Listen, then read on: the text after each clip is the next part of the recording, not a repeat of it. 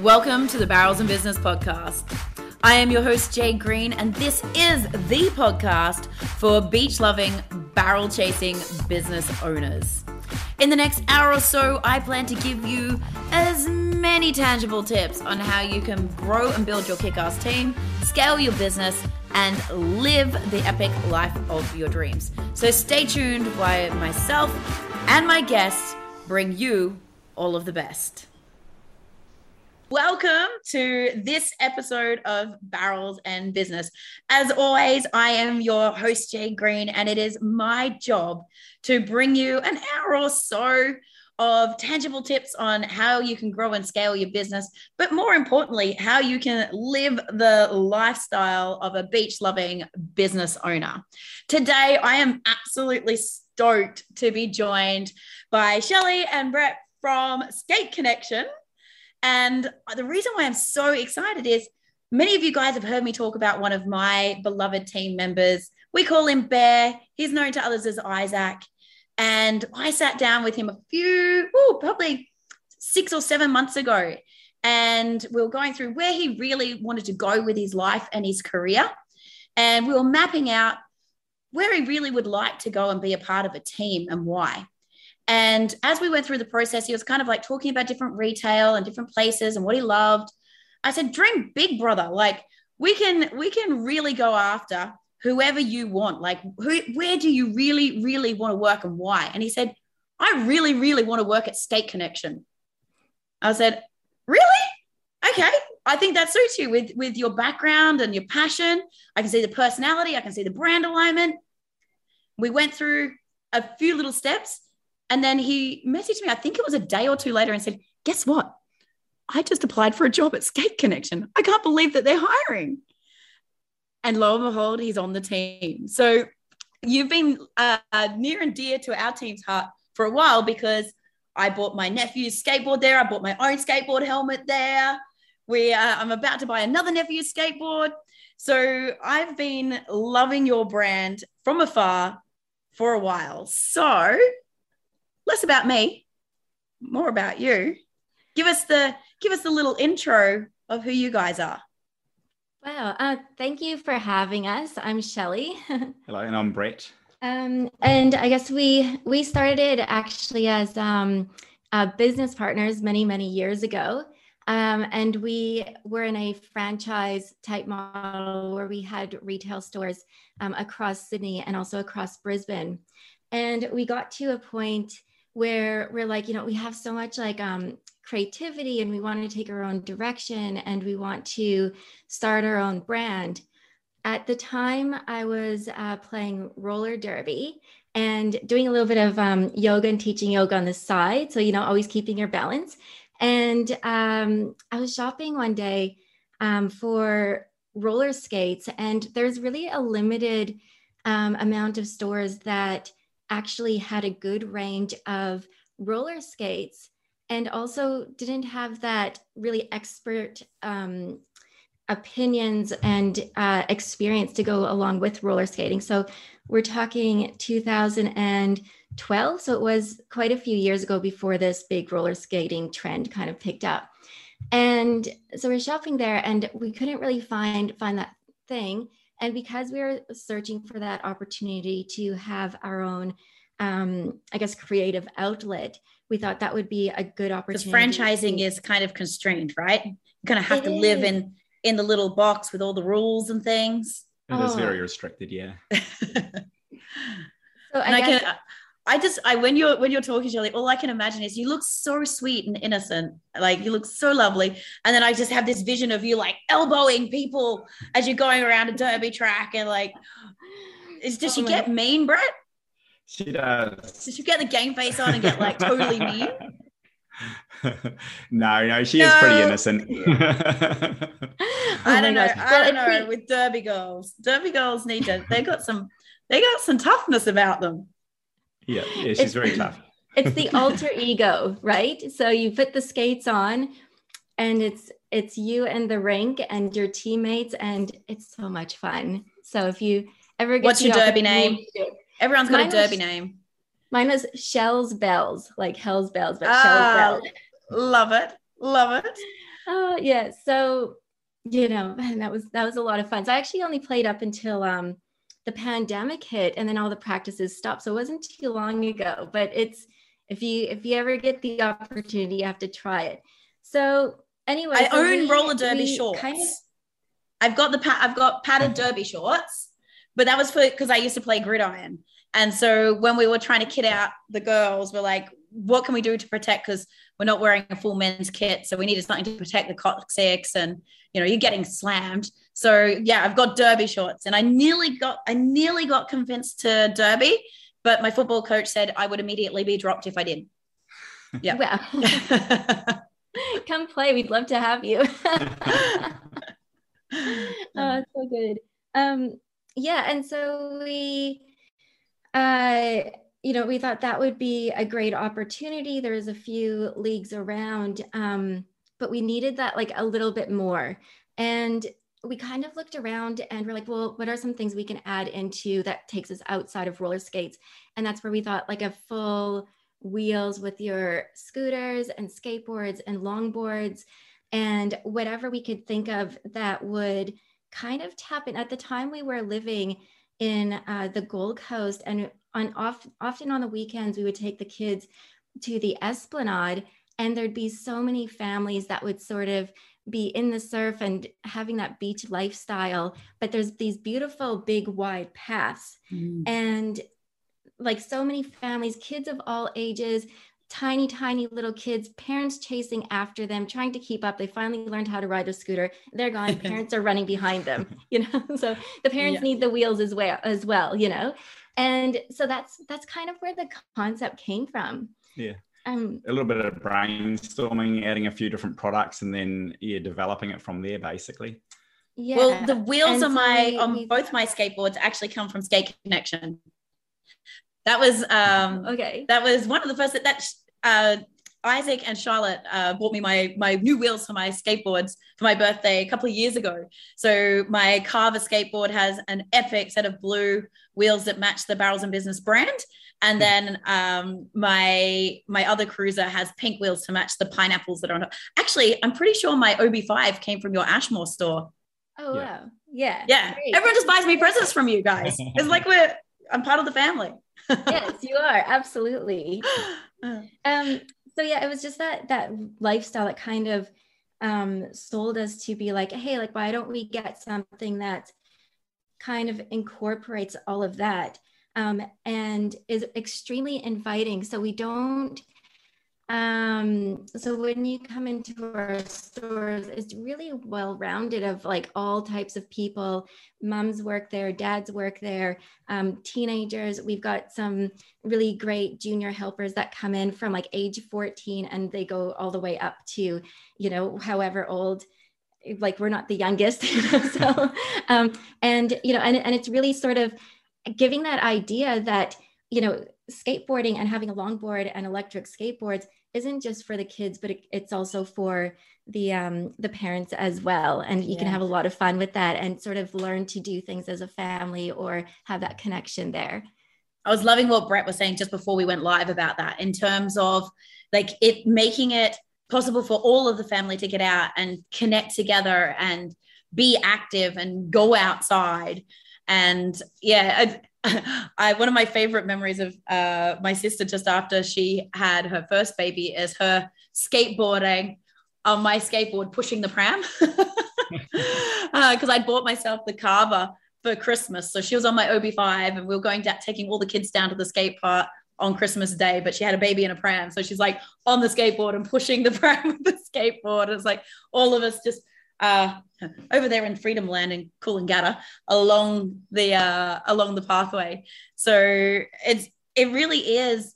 I think that families need to have that highlighted to them too, though. Like there's so many moms that go, oh, that's not for me, or I can't do that. And they are like literally like chasing these poor kids, the poor moms chasing the kids up the footpath and trying to keep up when they don't really know that there is other options available to them, like the electrics, or that a longboard's way easier to ride than say obviously a trick board.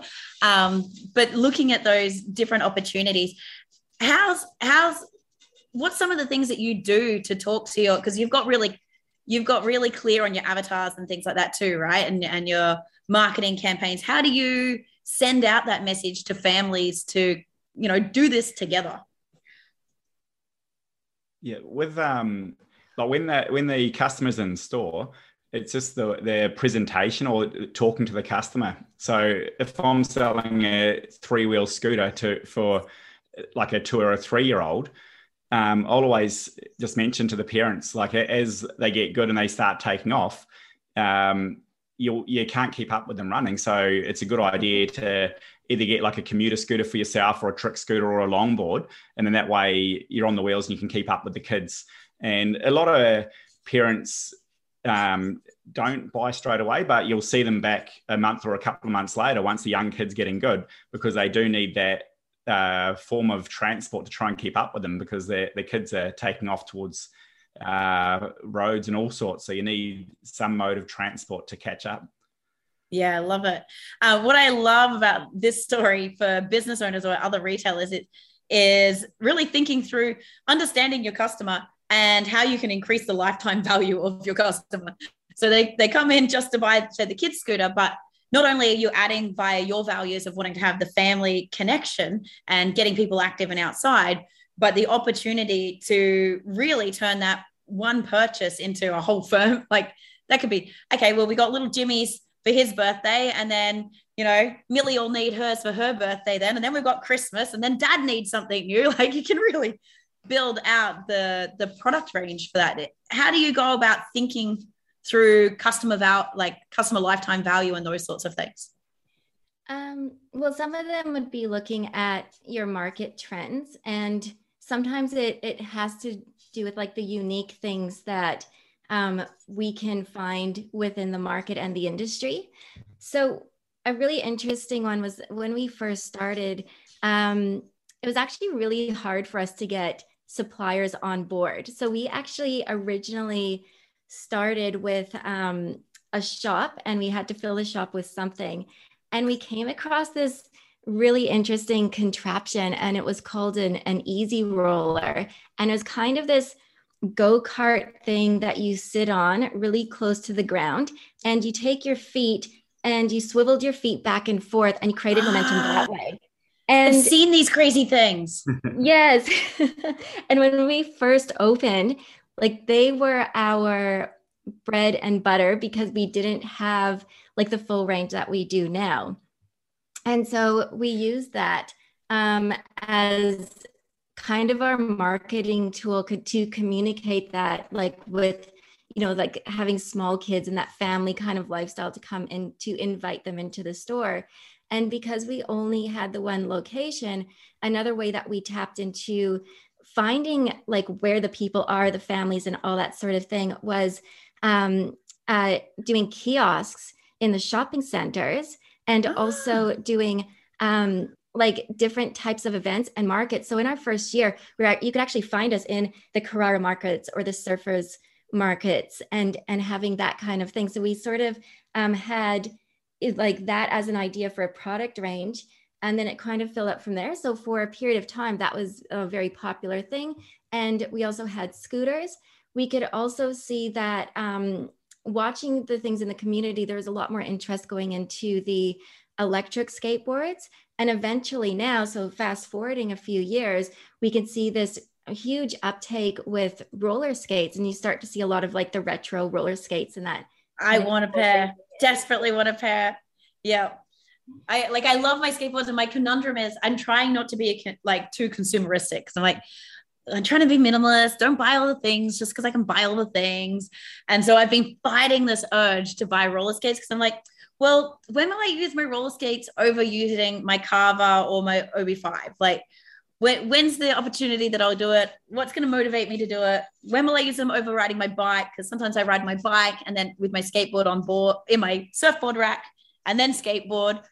I was like, so I'm still trying to justify the roller skates, besides the fact that they look super cool and I really want them. Is that just a reason enough? Yes. It certainly is a good reason. Okay, I'll ask for them for Santa. Can I have them for Christmas?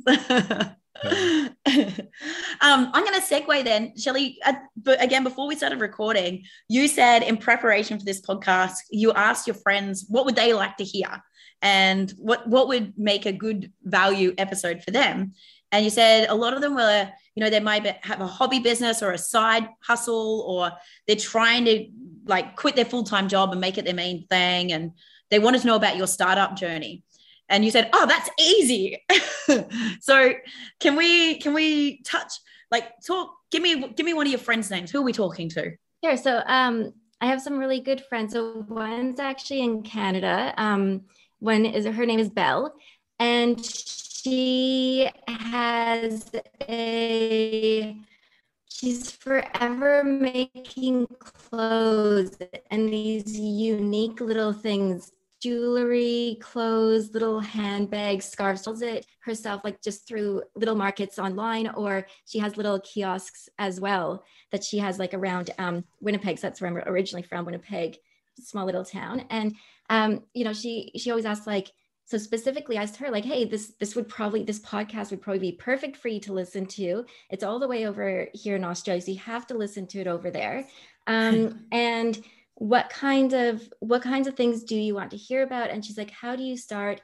And all I could think of is really to find that niche market and communicate to them. So I think that's really important. So it's like, how can you find that niche market? And that's what we did. So you don't want to go really small to where you're kind of pigeonholing yourself, where it's only going to be a select area, and it has to do with your location as well. So ours is very location based. So those are the types of things that you need to think of. And what can you add value to what you're doing, to where it might tap into like a broader community. So you target into that community, and then you can go a little bit broader with that as well. Mm-hmm. So you might think of, like, who are you marketing to, and what is their ideal, like, what does that customer look like? Is it a specific age group? Is it, what gender would they identify with? Where do they live? What are their hobbies? What are their interests? What are their beliefs, and what are their values? And really understanding how that community works, how they live, and sort of like find a way to communicate and to tap in and connect with them on that level. And then you sort of start to find, where there's a lack of services or how you can improve. So you don't need to fully reinvent the wheel. You're just improving onto like that smaller area. And then you can improve, or do they have a problem that you can specifically solve? So you're trying to solve that problem as well. And once you have that, then I think you're then starting to create momentum from there. Beautiful. Yeah. Brett, have you got anything to add on that? Yeah, with the niche, like Shelley was saying, it's just picking your market and progressing with that. You can't go too big, because you don't want to be generic where you sort of blend in with other companies or trying to compete against the big guys. It's you target specific products and then push forward with them, and you need to adjust. So as business goes along, if you're finding that something's not successful or not working, you might have to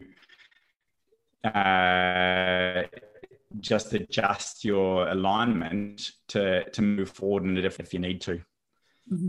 And I suppose one thing that I would add to that is, once you kind of find that niche, and there are similar, like if you're doing clothing, for example, there's so much clothing brands out there, or there's so many dress stores, and what makes you different? How can you differentiate yourself to your competition? What can be the added service, and what are those tiny little things that will make you different, that makes people want to come to you than to go to other people?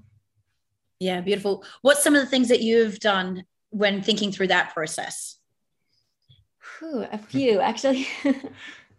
Yeah, where the start point, it's the product mix. Like, we decided to go with a product mix to suit all families, rather than target like pros. So like a normal skateboard shop would just target pro skateboarders or higher level skateboarders where they have decks, trucks, wheels, and you basically have to go in and assemble everything yourself, and it ends up costing a lot more. Or the same thing with your pro scooter riders. If you target pros, it's all the individual parts and it ends up being a very high cost. So we went through and targeted the families, and we've still got the pro stuff. So people can come in and get all their top end stuff, but we've got all the entry level stuff where that's for the teenage boy that thinks he's going to, now that he's seen it in the Olympics, going to go skateboarding. So it's a succession plan. You can get them with their Razor scooter when they're a mini human, and then just grow with them until they're ready to go pro. That's exactly it's a great lifetime value of the customer. Yeah, and they start off young, like you said, about that 1.5 to 2 years old when they can start riding stuff. And like one of our older customers, we had a grandma at the age in her mid-80s who brought a commuter or a dirt scooter so that she could keep up with the grandkids. So it is catering like for everyone. Yeah.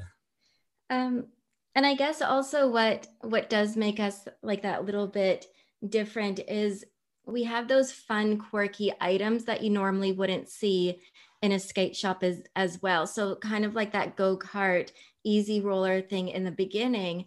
We have these really fun socks, like crazy socks, and people come in to us for like crazy sock day, or they can have them for like roller derby. And it's like these fun, and we'll put them in, and it just looks a little odd. Like you kind of walk by and you're like, giant fluorescent pink wall in a skate shop. This is very strange. And it does make people stop where they go, oh, like what is that? I'm really interested in that thing. And it makes them comfortable. It kind of adds like that shock value, I guess, that you're trying to be like, oh, like that's really different. Come in and actually interrupt. It interrupts that thought pattern where it is that thing that's a little bit different. And that's again, like I guess tapering from back in the day when we were doing markets as well. It wasn't like the usual thing that you would see at a market. You need that little point to create impact. Yeah. Talk to me or talk to the listeners about why, like if they're looking to, break free of the 9 to 5 or whatever, they're deciding that they want to do their own business. What's the benefits and pitfalls of going with franchise versus your own brand? Obviously creativity is one, but just walk through, like if someone's sitting there going, maybe I could just buy a franchise, that'll be easier, or what do you see as the pros and cons on those fronts? The franchise system is definitely a lot easier because the franchisor organizes a lot of the process, or basically all the processes, advertising, the way you do things. So it's definitely a much easier business to start. Whereas, when you're going into your own, you're all of a sudden the marketing person, the purchasing person, the sales person. You're a master of all trades, and you have to learn a lot of things pretty quickly, basically. With the franchise, you definitely have more restrictions of what your product range is. So you don't have that creativity to be like, to pivot quickly and be like, actually, this is starting to be up and coming. Let's get that in, because that'll tie in with us like really extremely well. So I think that's the stuff that we find, and probably more on Brett's side, that he finds pretty exciting to find those new things that come in. And I guess from my point of view, I tend to go a little bit more into the marketing side, which is something that's what you pay for in a franchise. So if you are going to go with a franchise, just make sure that they have a really good marketing program. They're marketing your brand extremely well. And that's a lot of like where your franchise fees go to. And I guess when you're having to do it yourself, you have to learn that creative way of learning to speak to the customer and like trial and error different things as well. And then you're not restricted to where you can put your brand in the market, which is interesting. So if you wanted to be on eBay, if you wanted to be on ClickFrenzy, if for those different online opportunities, if you wanted to do market stalls, those decisions are up to you as an owner as well. Yeah. How do you think you would have gone if you went straight into having your own brand without doing franchising beforehand? Wow. Okay. So like Brett was saying, it is trying to learn to be jack of all trades. So I guess we were lucky in the beginning where we just focused a little bit more on the bricks and mortar. And then as time went on with the change of technology, online is so important. And neither Brett or I have like a huge web development background. So that was something that we had to learn. But I think the biggest part is if you are going to make the jump of not having that experience, you just have to be okay with not starting perfect. And just even if you can get 80 to 90% done, you can still work on those, like, you know what needs to be done. You can just go through and start and then fine tune and learn into those areas that you know you need to grow into. So if you need to take like I've taken a lot of courses. I've done some, but yeah, not as many. Yeah. But yeah, when it does come to the jump though, like definitely that going through the franchise system first gave you the background and you learned a lot of processes. So it did make it a lot easier to start our own brand because you're already familiar with a lot of the processes. Or I think if you were just trying to start fresh without any sort of experience, it would definitely be a lot more difficult. Like the franchising system taught us that you can be in major shopping centers, even though the rent looks absolutely insane and you go, there's no way we can afford that rent. Being in the franchise, we're in a main shopping center, you learn that as long as you've got the correct product, good staff members for sales, and attracting enough of the market, you can make a shop quite successful in a shopping center, even though the rents are extremely high. Yeah, beautiful. It's kind of like doing an apprenticeship in retail, right? Jumping through the franchise model, like getting to learn that back end. Did you take many things? Like when I think franchise, I think of the book called E-Myth. Have either of you heard of E-Myth? No. So E-Myth was written many moons ago. It was actually the first business book that I read. Yeah, I think I read it first and then the 1 Minute Manager. And it was a long time ago. They've got to revisit now the E-Myth Remastered, but it's all about the understanding of the concept of McDonaldizing any business that you start.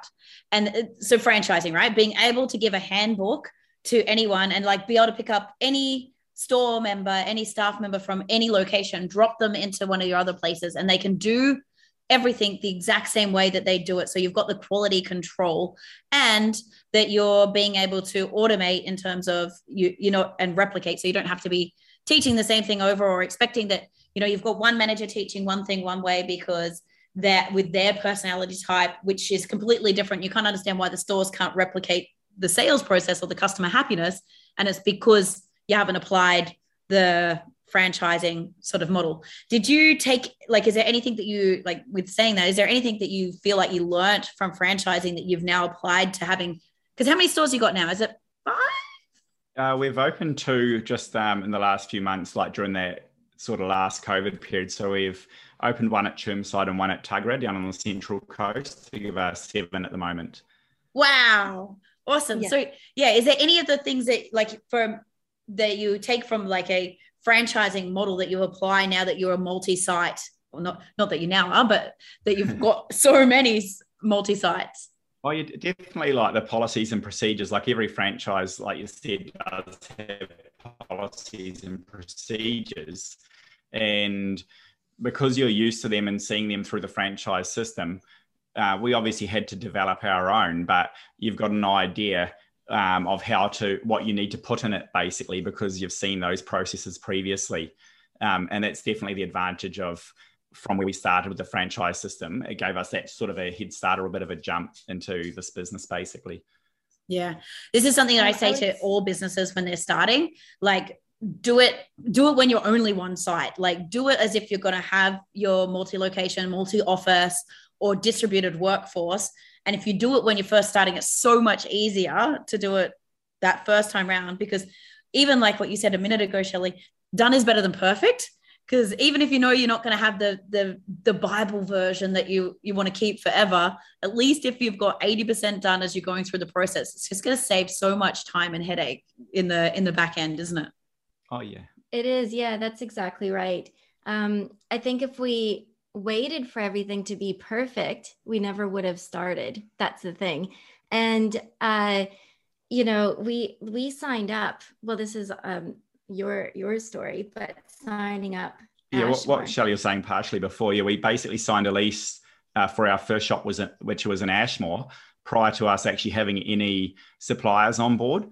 So that obviously creates a bit of pressure. And I think most people do actually work better when there is pressure, because you have to perform basically. So all of a sudden we were going into a shop with a lease where we knew we had to get things sorted very quickly, because we're due to open like in a month's time and hadn't started a supply process yet. So yeah, there's you throw yourself in the deep end and you basically make it work. What's the lesson and the blessing in that? So from what I can hear, there is maybe, and tell me, correct me if I'm wrong, but coming from a franchise background, you may have been used to having suppliers, not really knowing that they may say no to you, or you may not get everyone you want. You've got to they get to be picky and choose who they sell to. Like, this is crazy. Why doesn't everyone want to sell to everybody, right? And talk through, was that one of the things of just wasn't sure, or just took the leap, and how did that? We took the leap and presumed that everything would be good, because in our past experience with the franchise system, you'd have competitors everywhere. You'd have 6 or 7 competitors in the shopping centre, and then you're going into the skate industry, we found, and the scooter industry, that they sort of block areas, and you haven't got as they give each store a bit of separation, because they don't want too many shops too close to each other, basically. So yeah, there were a few suppliers that literally took us 6 months to a year or so to actually get on board. And like, it is quite funny, like looking back now at what our shops look like currently, or even a year ago, versus when we first opened. It's just changed dramatically. And yeah, like, it's just that development of the business over time. Obviously, you're always improving. So our product range at the moment is amazing and it's huge. Whereas you look back 8 years ago, and it's quite funny in terms of the lack of range. Was there some on there that you really wanted and couldn't get? Yeah, one of the major skate suppliers that supplies one of your top end wheels and a lot of the top end trucks and bearings and other things, we didn't get on board for about the first 7 months. But our background, we knew that we could develop what we had. So we actually opened a second shop 3 months or so after our first, and then went into a shopping centre within 6 months. So we basically had 3 shops open within a 6 month period, which obviously then suppliers see that you are serious. So then we obviously got all the suppliers that we needed, basically, because they knew that you're serious and that you're there to actually promote their product, basically. Wow, that's some pretty serious growth right there. And probably takes a big set of balls to go out and do that too, right? And a bit of stress. Just a bit of stress, yeah. Is there any lessons or anything that you can share with the audience that you're willing to share about how the hell did you do that? Because that seems like it's a lot of capital, it's a lot of at risk to go, especially to going into shopping centers and things like that. What did you need to do to be able to do that? It is a lot of risk, and we just had the confidence that would make it work. And you basically do what you need to make it work. And like, we did open a lot of shops quickly, and that probably was actually, it made business difficult, because obviously you're spreading yourself too thin, and you got a lot more running around to do. So that was a learning curve. But I think if you really want to make the business succeed, as long as you put good effort in, it will succeed. Yeah. And so was it in the business plan to open that many stores that quickly, or did you go, we know how to win these suppliers. We're going to go and do this instead. What was the actual, when you sat down and went, hey, let's do this, what was the plan? Well, we got the first shop at Ashmore, and then we found another location at Helensvale. That shop no longer exists, so it was just part of the progress. And then in the process of actually signing the leasing, getting the Helensvale ready, then we had the shopping centre actually approach us. So they liked what they saw in our shop at Ashmore, and we'd done a few pop-ups. Like we did a pop-up at the Robina Town Centre. We opened our first shop in October and then went straight into doing a pop-up at Robina Town Centre. So a lot of the other shopping centres see you in those sorts of spots too. Mm-hmm. So we got approached very quickly to go into a shopping centre, in which we got a pretty good deal there too. So we went into that one at Garden City. And that was, we had the 3 shops open. I think Garden City opened about 8 months or so after we actually opened the first shop. So it was all, pretty quick progression for those first few shops. The shop was for Garden City was signed within 6 months, but we opened it, I think 8 months after we opened the first. Wow. So I think with, having that like big growth, like we're saying, it's probably not necessary. I think at the time, because rewinding 8 years ago, it was still this balance between having that bricks and mortar store. And because we had that, we were in a franchise where there was like multiple stores across Australia. We're just used to that idea of being like, you have like 60 stores and that's just how you do. That's just what you do. Yeah. That's just what you do. And I think that's kind of like it actually is an old mentality, like going bigger is better and having these things, because there really has been a shift to having like really successful, good, solid, like smaller, more manageable, have your storefront online. So you would actually now get an actual bricks and mortar store and then an online store. And that's a good size, and that's a good space to be in as well. Mm-hmm. So I think it was just a little bit of that kind of mentality then.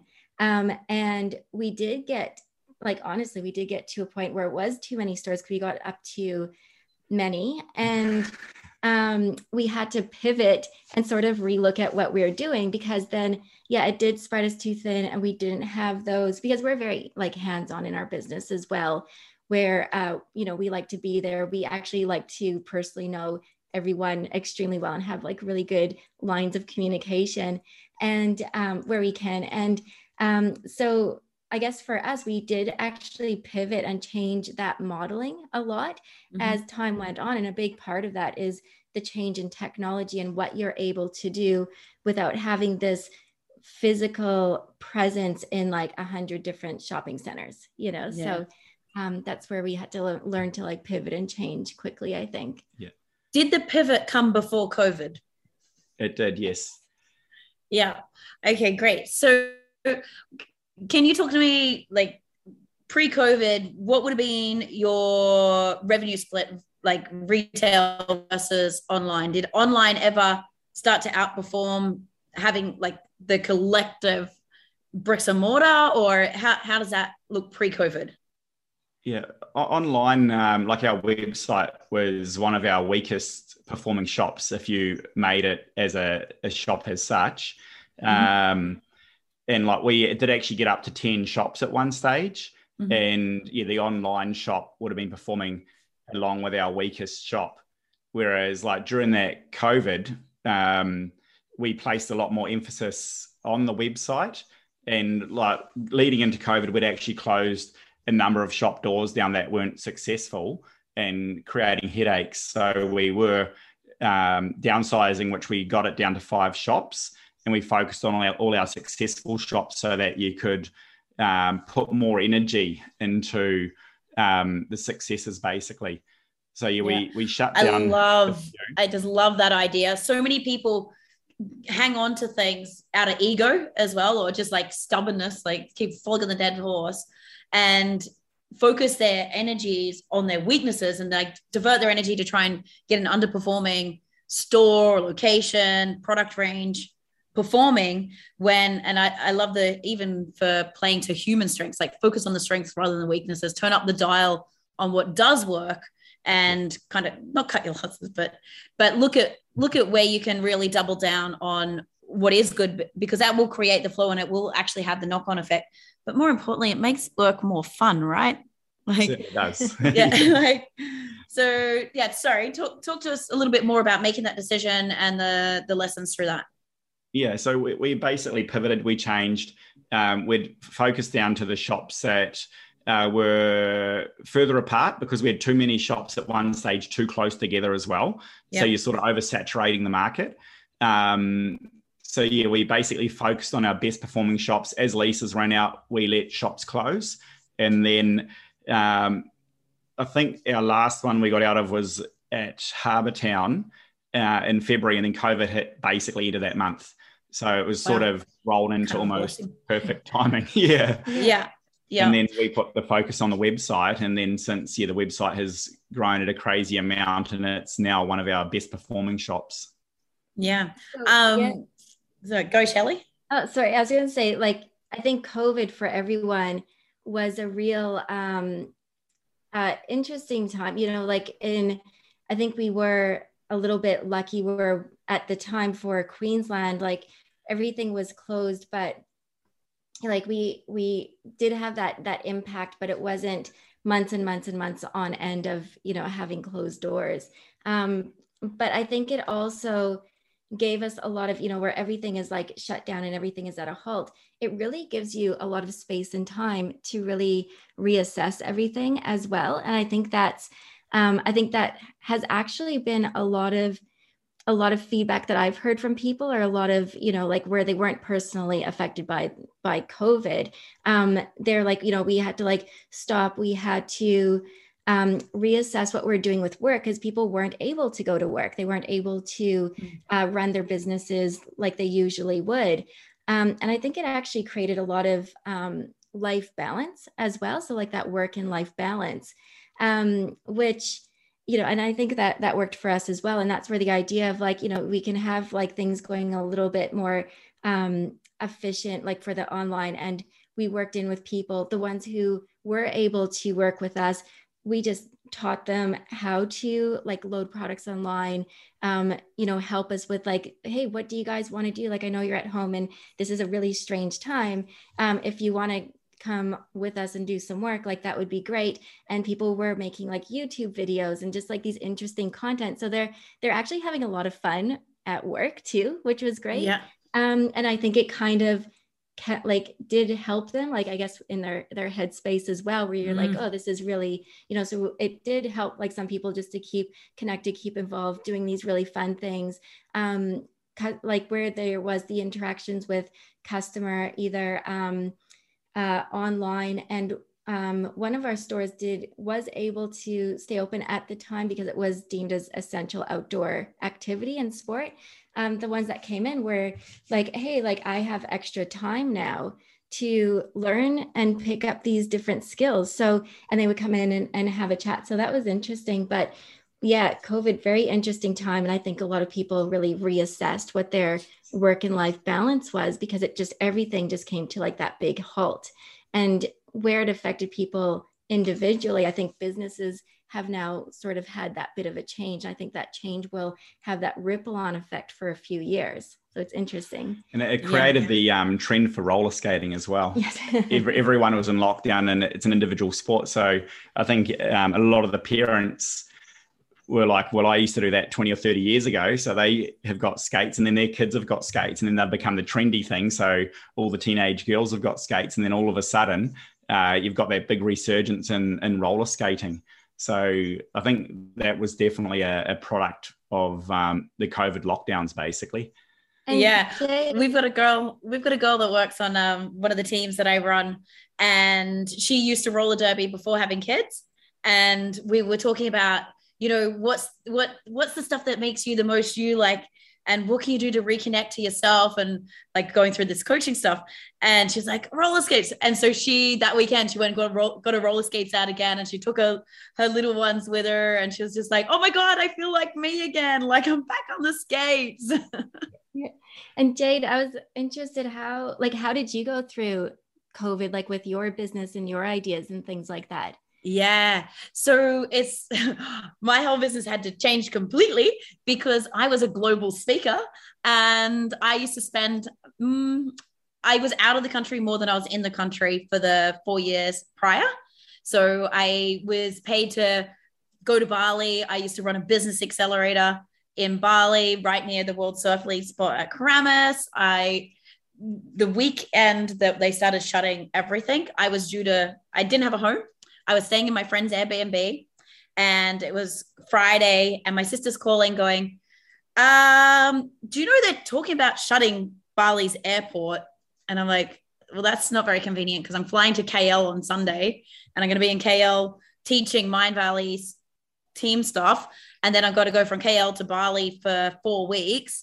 And she's like, yeah, I think they're going to shut Bali's airport. Like, what if you get stuck in KL? And I'm like, oh, that's not an okay thought.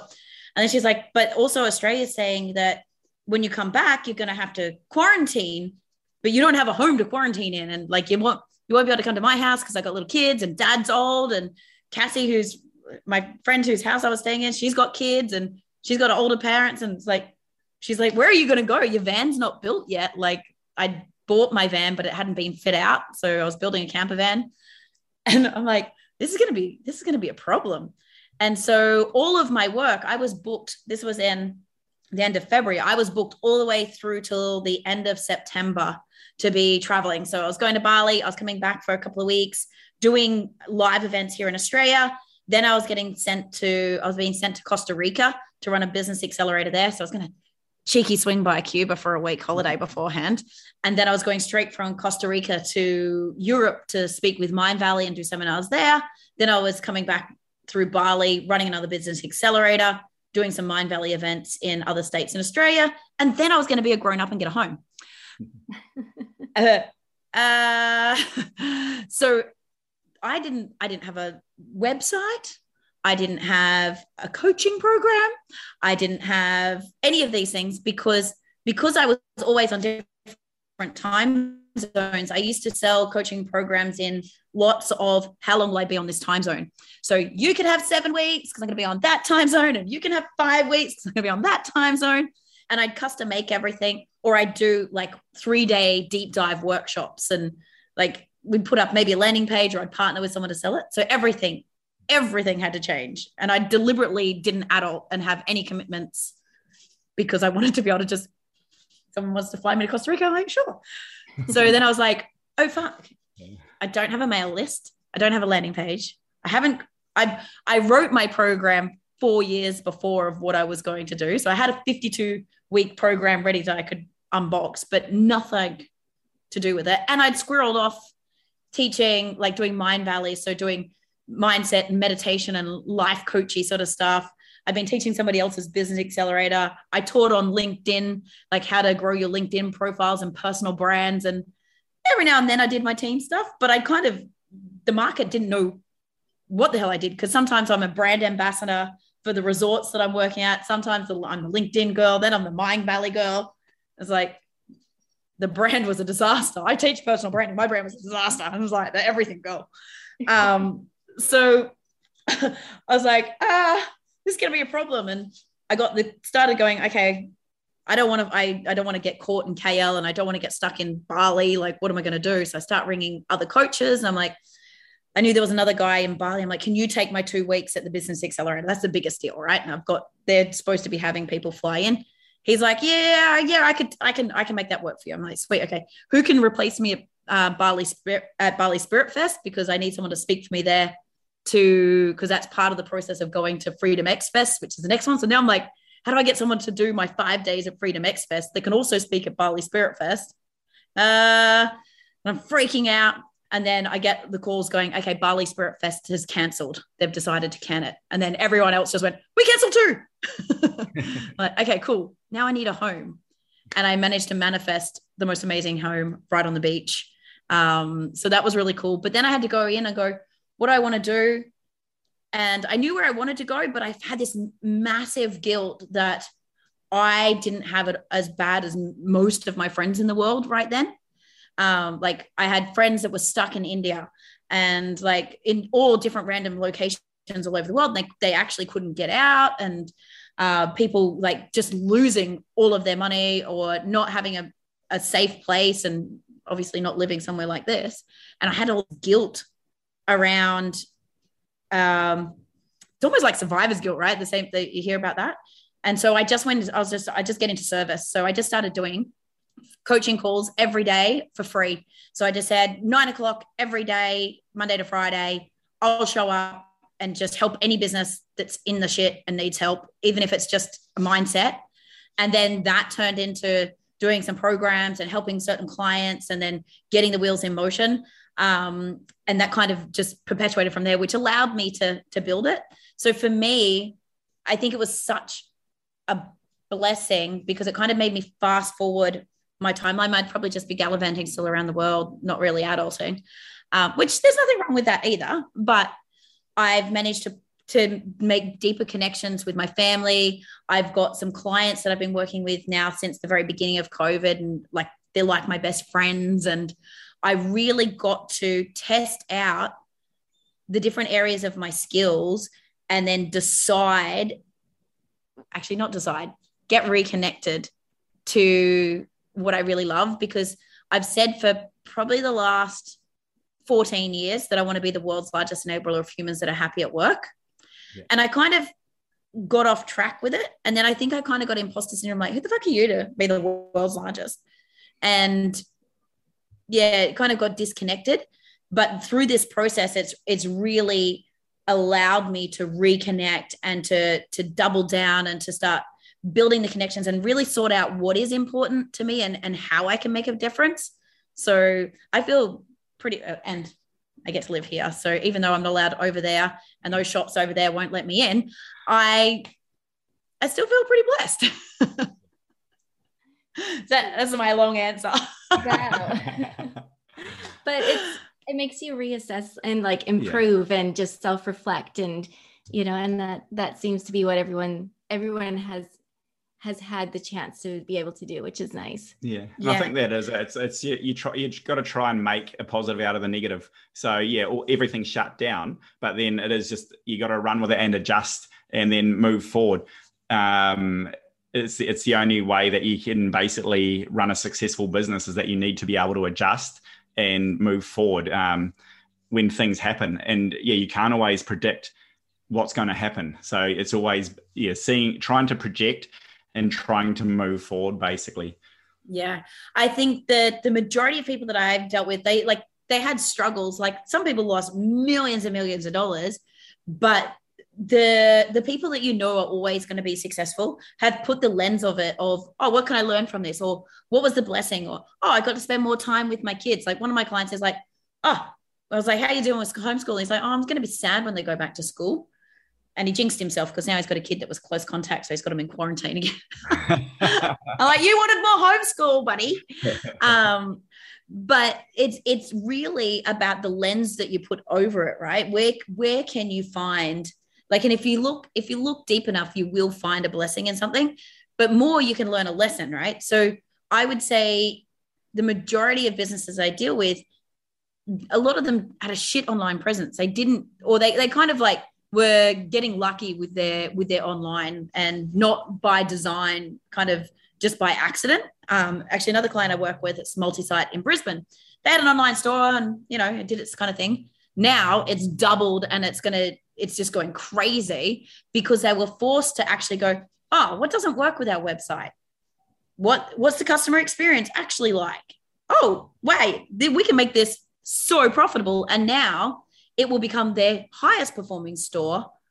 Similar story to you, right? Rather than it was its lowest performing store. Now it's going to be the highest performing store. Yeah. And the margins, obviously, so not only in gross sales, but in margins, because you're not paying monster retail prices either, right? Yeah. What do you think, if you had to give 3 lessons that you learned from COVID, they don't have to just be business related, what would you gift other listeners with your lessons and your blessings? Ooh, I think one of them is definitely that work-life balance. Like we probably did put too many hours into work, and like COVID did force you to stop. And like in some ways it was great because you go, we're not getting 30 or 40 phone calls a day from all the different shops asking the questions. You're actually getting nice quiet time with the family, and you can actually spend some good quality time with the kids basically. So that way. How old are your mini humans? You've got 3 of them, right? Yeah. We've got a 6-year-old, a 10-year-old, and a 17-year-old. Wow. Yeah. Nice handful. Yeah. Yes. So with that, what did you do family-wise? I'm always interested. What did you do family-wise to connect? Like, because, if you've been busy being like working on the business and the kids are kind of been doing their own thing, it's an interesting situation to get them to reconnect and get them off the iPads or devices. And we usually have like an au pair or a nanny through like the Christmas period, because for retail trade, Christmas is always your big trade. So we had been used to always having an au pair, and then all of a sudden COVID struck. So au pairs can't get into the country. Gone. Yeah. So but basically, so it was spending more time with the kids in terms of just activities. So it wasn't so much iPads. It was getting out, doing a bit of physical activity. We've got a half pipe in the backyard, so playing on the half pipe, going for going for scooter or skate rides along the waterfront, stuff like that. So getting out, doing a bit of physical activity, out into the ocean for swimming, and then just activities like puzzles. The kids did a few jigsaw puzzles over that time. Our little 6-year-olds memorized his like little 100 or 300 piece ones where he'd start putting them together really, really quickly because he got too much practice at them, obviously. Oh, that's awesome. We attempted the homeschooling, but when you do each kid, they want you to sit down. Wow, that is tough. And then having to do your own business. That is an eye opener. I love the teachers. I love them being at school. No, but when you have to be parent, teacher, business owner, you're wearing a lot of different hats. And you really have to, because it's really hard to be like, oh, I got to take this call and I'm trying to do the homework. Like it's really unfair to split your time like that. And I think if you are, I've tried to make a rule that when I have the kids in front of me, the kids are at front of me, and the phone kind of goes on to the side. If they're doing, if they want my attention, you're reading a book, because you really don't get those moments back, like where it's like, I just want you to read a book. And I'm like, they're not going to be 19 years old being like, I want you to read this Mom, book. read me a book. So I don't mind. I'm like, I'll be that person. I'll be like, yeah, like let's read this, whatever it is. And so, when you have to kind of wear all those hats all at the same time, it's really impossible. So it's good to like try to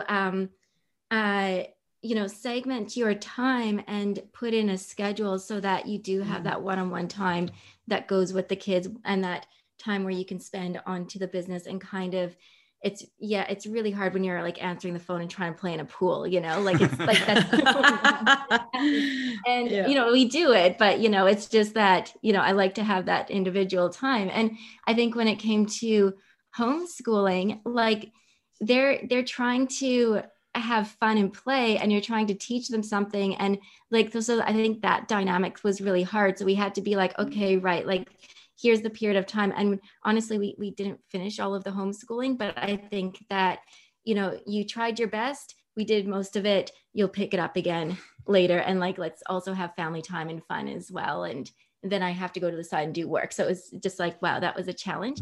So I guess personally, that's what I kind of came out with that.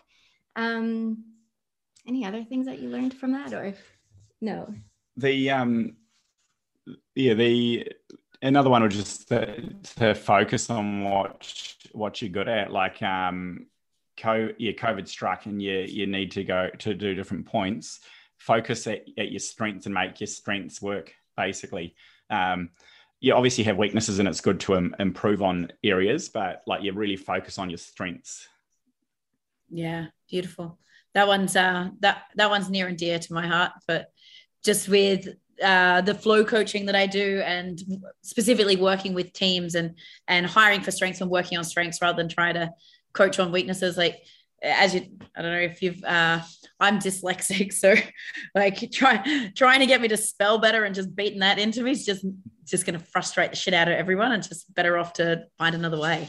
Like, that's just find new solutions and really look at the genius zones, because when you can focus on those genius zones and turn that dial up, that's when things go through the roof. Like for you guys, I think like looking at that, you know, who is our market, and doubling down on the family side of things rather than like being tempted to go off onto pro, and focusing on that is what really, you know, helps you to stay in your lane and to build that reputation as well. Yeah. And I think for us too, like we got different personalities, different strengths.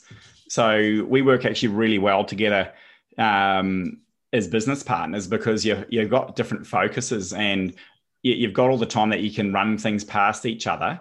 But because we're not the same, we definitely have very different strengths, and you work on those together basically. Yeah. So in terms of the dynamic with you two, what sort of personality traits have we got? Who does what? How do you figure out who's going to do what within the business and make decisions? Anything number wise, and not kill each other. Yeah, anything number wise, Shelley's like, it's yours. Like, go away. I'm not interested in numbers. I don't want to know bank accounts. I don't want to know the numbers. I don't know. I just love the creativity, you know? Yeah. So yeah. numbers. So like I focus sort of more so on the purchasing, like stock purchases, and more so the physical involvement in the shop. Whereas Shelley's puts more focus on like all the marketing and the procedures, the human resources, and like all that sort of other background stuff basically. Yeah. So more of the, I guess like more of like the strategies of what we can do, and like a little bit making sure that we're keeping on to like direction, because it's easy to go all over. Yes. Yeah. Yeah. What tips do you have for other partners in business? So I know you guys started in business and then became partners, but how do you keep the marriage in harmony even when you're in business? Do you have certain rules about when you're like no business talk in the bed, or I think because we're focused on different things, it actually makes it easier. I think if we were both trying to do exactly the same thing, you definitely would have a lot more disagreements and probably clashes. So we're focused on separate things, which definitely makes it easier. But in saying that, your separate things need to be divided at the home as well. So it means one person has to do the cooking, the other person has to do the dishes, and you keep it 50-50. If you're 50-50 as business partners, then you're 50-50 in the house, with like helping with the kids and doing household chores. Because, you know, why not? You know, like that, if you're going to be like partners in business, it's also important to have that same balance at home as well. Yeah, so she does throw me all the dishes and the laundry and things like that. But yeah, we do run things. I was going to say, I'm the dishes person. I am not the cooking person. I can clean. Like I can OCD the hell out of a kitchen. And I think the other one is like you can't hold grudges, or you can't hold an argument, because you just have to be able to drop it and move on, or, you know, like that kind of thing. So if there is like a little bit of a disagreement, it's just agreed that you don't bring that into the other world. Yeah, you don't take it back into your personal life. You move on, you get over it. Otherwise, you're just going to be angry at each other all the time. yeah, that's not good for anybody, right? Awesome. And I think that's it. And then just agree to have like where, you know, you have that time that you can just spend as a family or as a couple, and the work is separate, and kind of keep that separated as well. Yeah, beautiful. I do get pulled in line a few times when I start talking work outside of that time, and get told to cut it until the next day, basically. Yeah. That lives in this meeting, not here. Beautiful. So before we wrap up though, because as you heard, my mission is to be the world's largest enabler of humans that are happy at work. And I hear firsthand that you've got some very happy humans in your team. So can you just talk through, like, what's your advice to other business owners on like how you build a great team? You can't open stores, you can't run stores, and you can't scale your business without the people. And you guys know, you mentioned the very beginning, Brett, like you've got to have the right people in the stores to get the sales. Yeah. What are your tips around building team, building culture, hiring, firing, all the things? Yeah, with people are obviously happy if they're working with products they like, and we've got some awesome products, which definitely helps with the happiness, because people love getting out on a skateboard and going for a ride or a scooter. They're adrenaline sports, and they are items that make people feel happy. So it does definitely help to have products that people love, and all our staff, we give them an awesome buy price. So most of our staff own most of the things that we sell, which definitely helps. There's 100%. Definitely. Yeah, we have passion in the team for the product for sure. Like I have to agree with that one. So I think when people come into us, like that is what attracts them to coming into Skate Connection. And then I guess they come in and thinking like, oh, this is really like a really fun industry to be part of. And then you get to see some of the things that happen behind the scenes. We do have that a skate team as well. So they get to like sort of like see how we do like handle that little up and coming mini Olympians, or, like just really excited, passionate people. And I guess, it's kind of what you've been saying, is just putting people into their strengths. And if they have that motivation and they see the direction of the company and they want to be part of it, sometimes, and we always look for these extra skills or things that they can bring to it. And a lot of the times we put them in positions that we don't even know exist yet. They're bringing in their own personal experience. They're bringing in ideas. And I love when you can just like bounce off of that as well. And I think that's what helps to keep them engaged and interested. And like I said, where they're in positions that, the people have been with us for a long time, and they're in positions that we didn't even know existed when we first started. So I can't say like, oh, this person is going to be for this, because I don't know it's there yet. So an example of that would be like a social media manager, like that's not something we had 8 years ago. Another one would be managing a skate team. That's not something we had 8 years ago. And now we've got like sponsored skateboard riders and scooter riders and that sort of thing. Wow. So we now have someone who's like a skate coach, which is something that we didn't know. So it's hard to, when you have someone good, you'll find a job for them. You'll find the opportunity, and they help to grow your business to be rounded, where you're not just a retail, you're able to be like a bigger part of the community by doing events. And that was actually another big thing. Prior to COVID, we were just starting our events and things like that, and that's something we hopefully can pick up.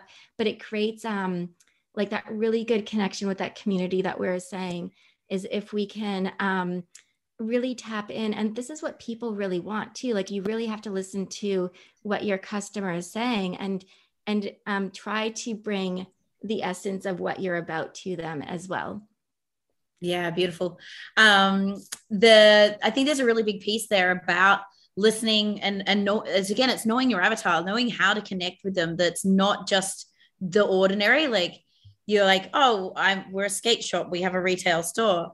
Oh, wait, we can do events. Like really following the thread of that connection piece to build your tribe beyond just buying product, right? And really looking at that. The other thing is with the team, the amount of businesses that I've seen absolutely flourish because they've given their team members a bit of creative license. Like, even a big example, if you look at Google, they allow their team members 20% of their work week to work on a passion project of theirs.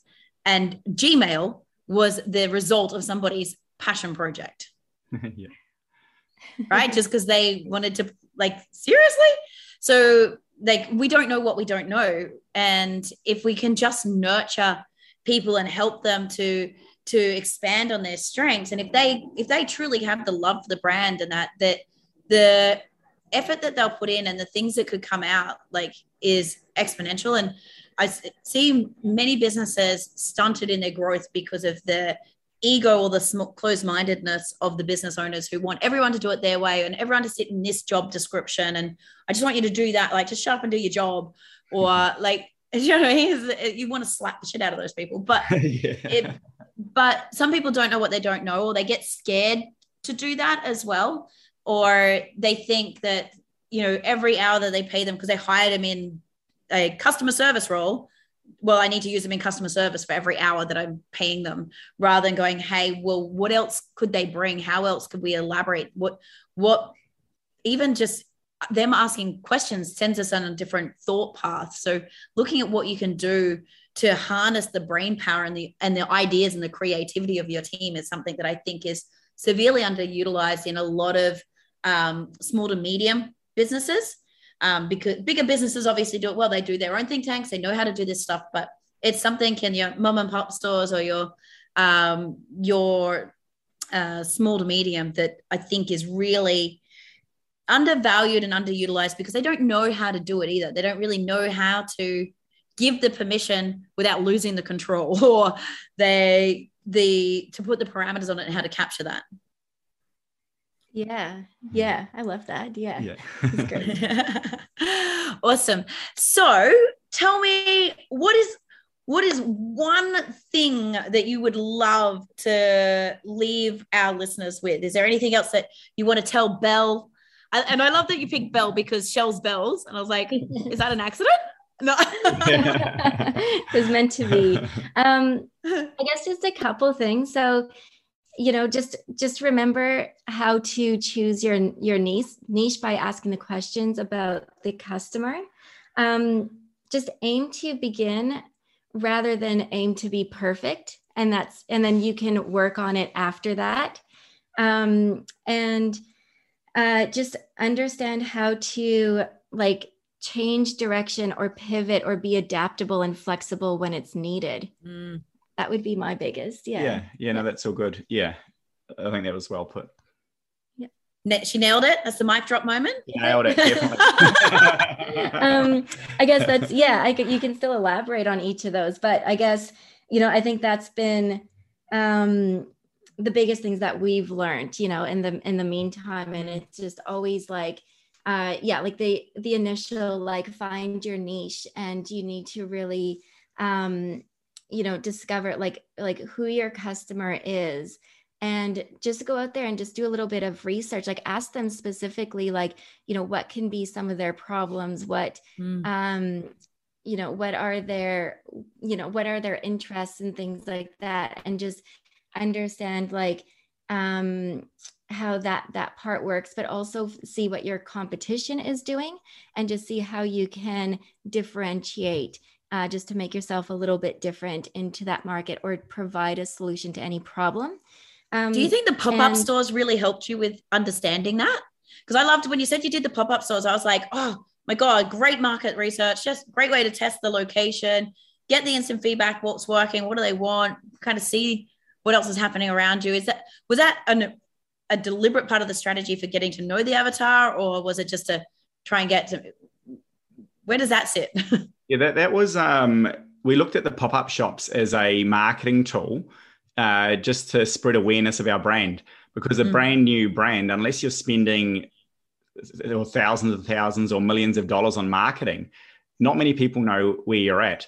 So our aim there was to go into a shopping center, and if you can cover the costs of running that shopping center through your sales, then obviously it's mass marketing to that local area.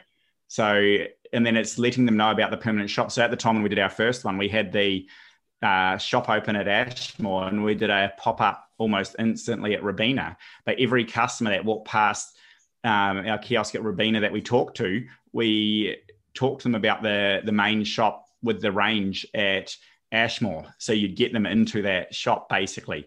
So yeah, the whole aim of that was just to create that customer base basically. Yeah, I love that. So the mindset wasn't go in there and use it to make a huge profit and make sales. It was brand awareness so that you could drive the traffic and get the name out there. Yeah, because the main thing is with any business, you need a good customer base.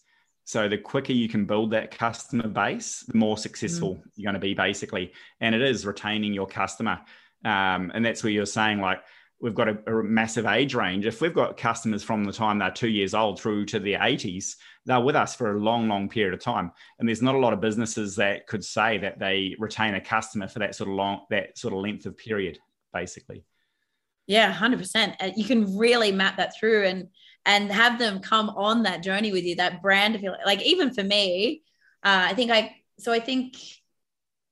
it must have been 5 years now that I got my first skateboard that came from Ashmore.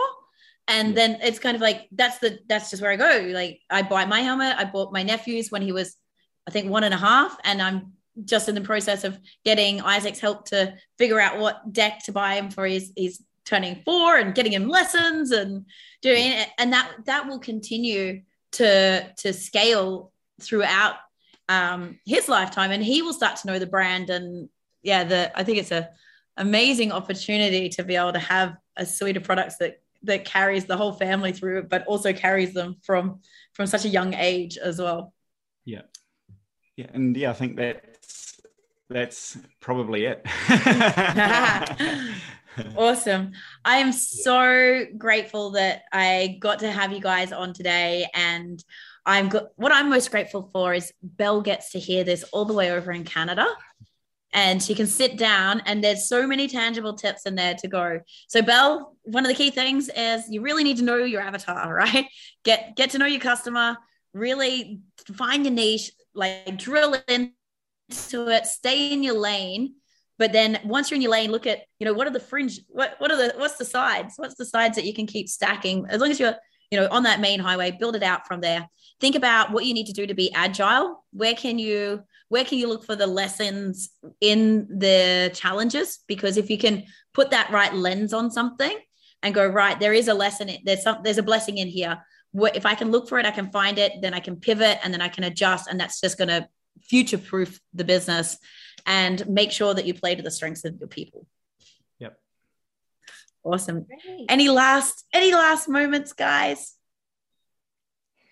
No, I think we're just happy to have this conversation with you. So thank you for having us. Yeah, thanks very much for the invite. Yeah. Yes. Awesome.